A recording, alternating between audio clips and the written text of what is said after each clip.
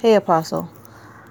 Okay, first of all, this is real hard to say over. I'm gonna try to get the key points because I really don't remember it all. It's basically how I see you being a midwife. As being a midwife, you have to push people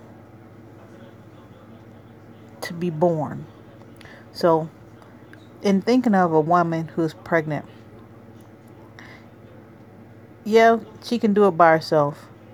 However, the likelihood that she gonna die and that baby gonna die by doing it by themselves is higher.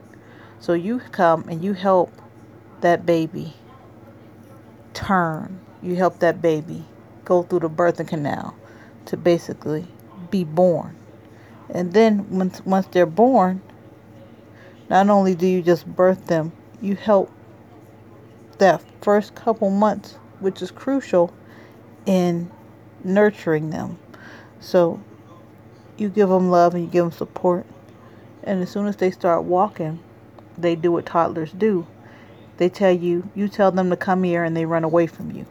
You tell them that, the more you want them to start listening, the more they reject you and say no. And, just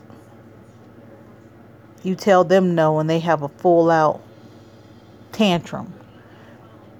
It's, to me, you got to look at every aspect of being a midwife and what all that truly means. Because if you wasn't there to help birth them, then they would be stillborn. Their dreams, their visions, who they would potentially be, would die.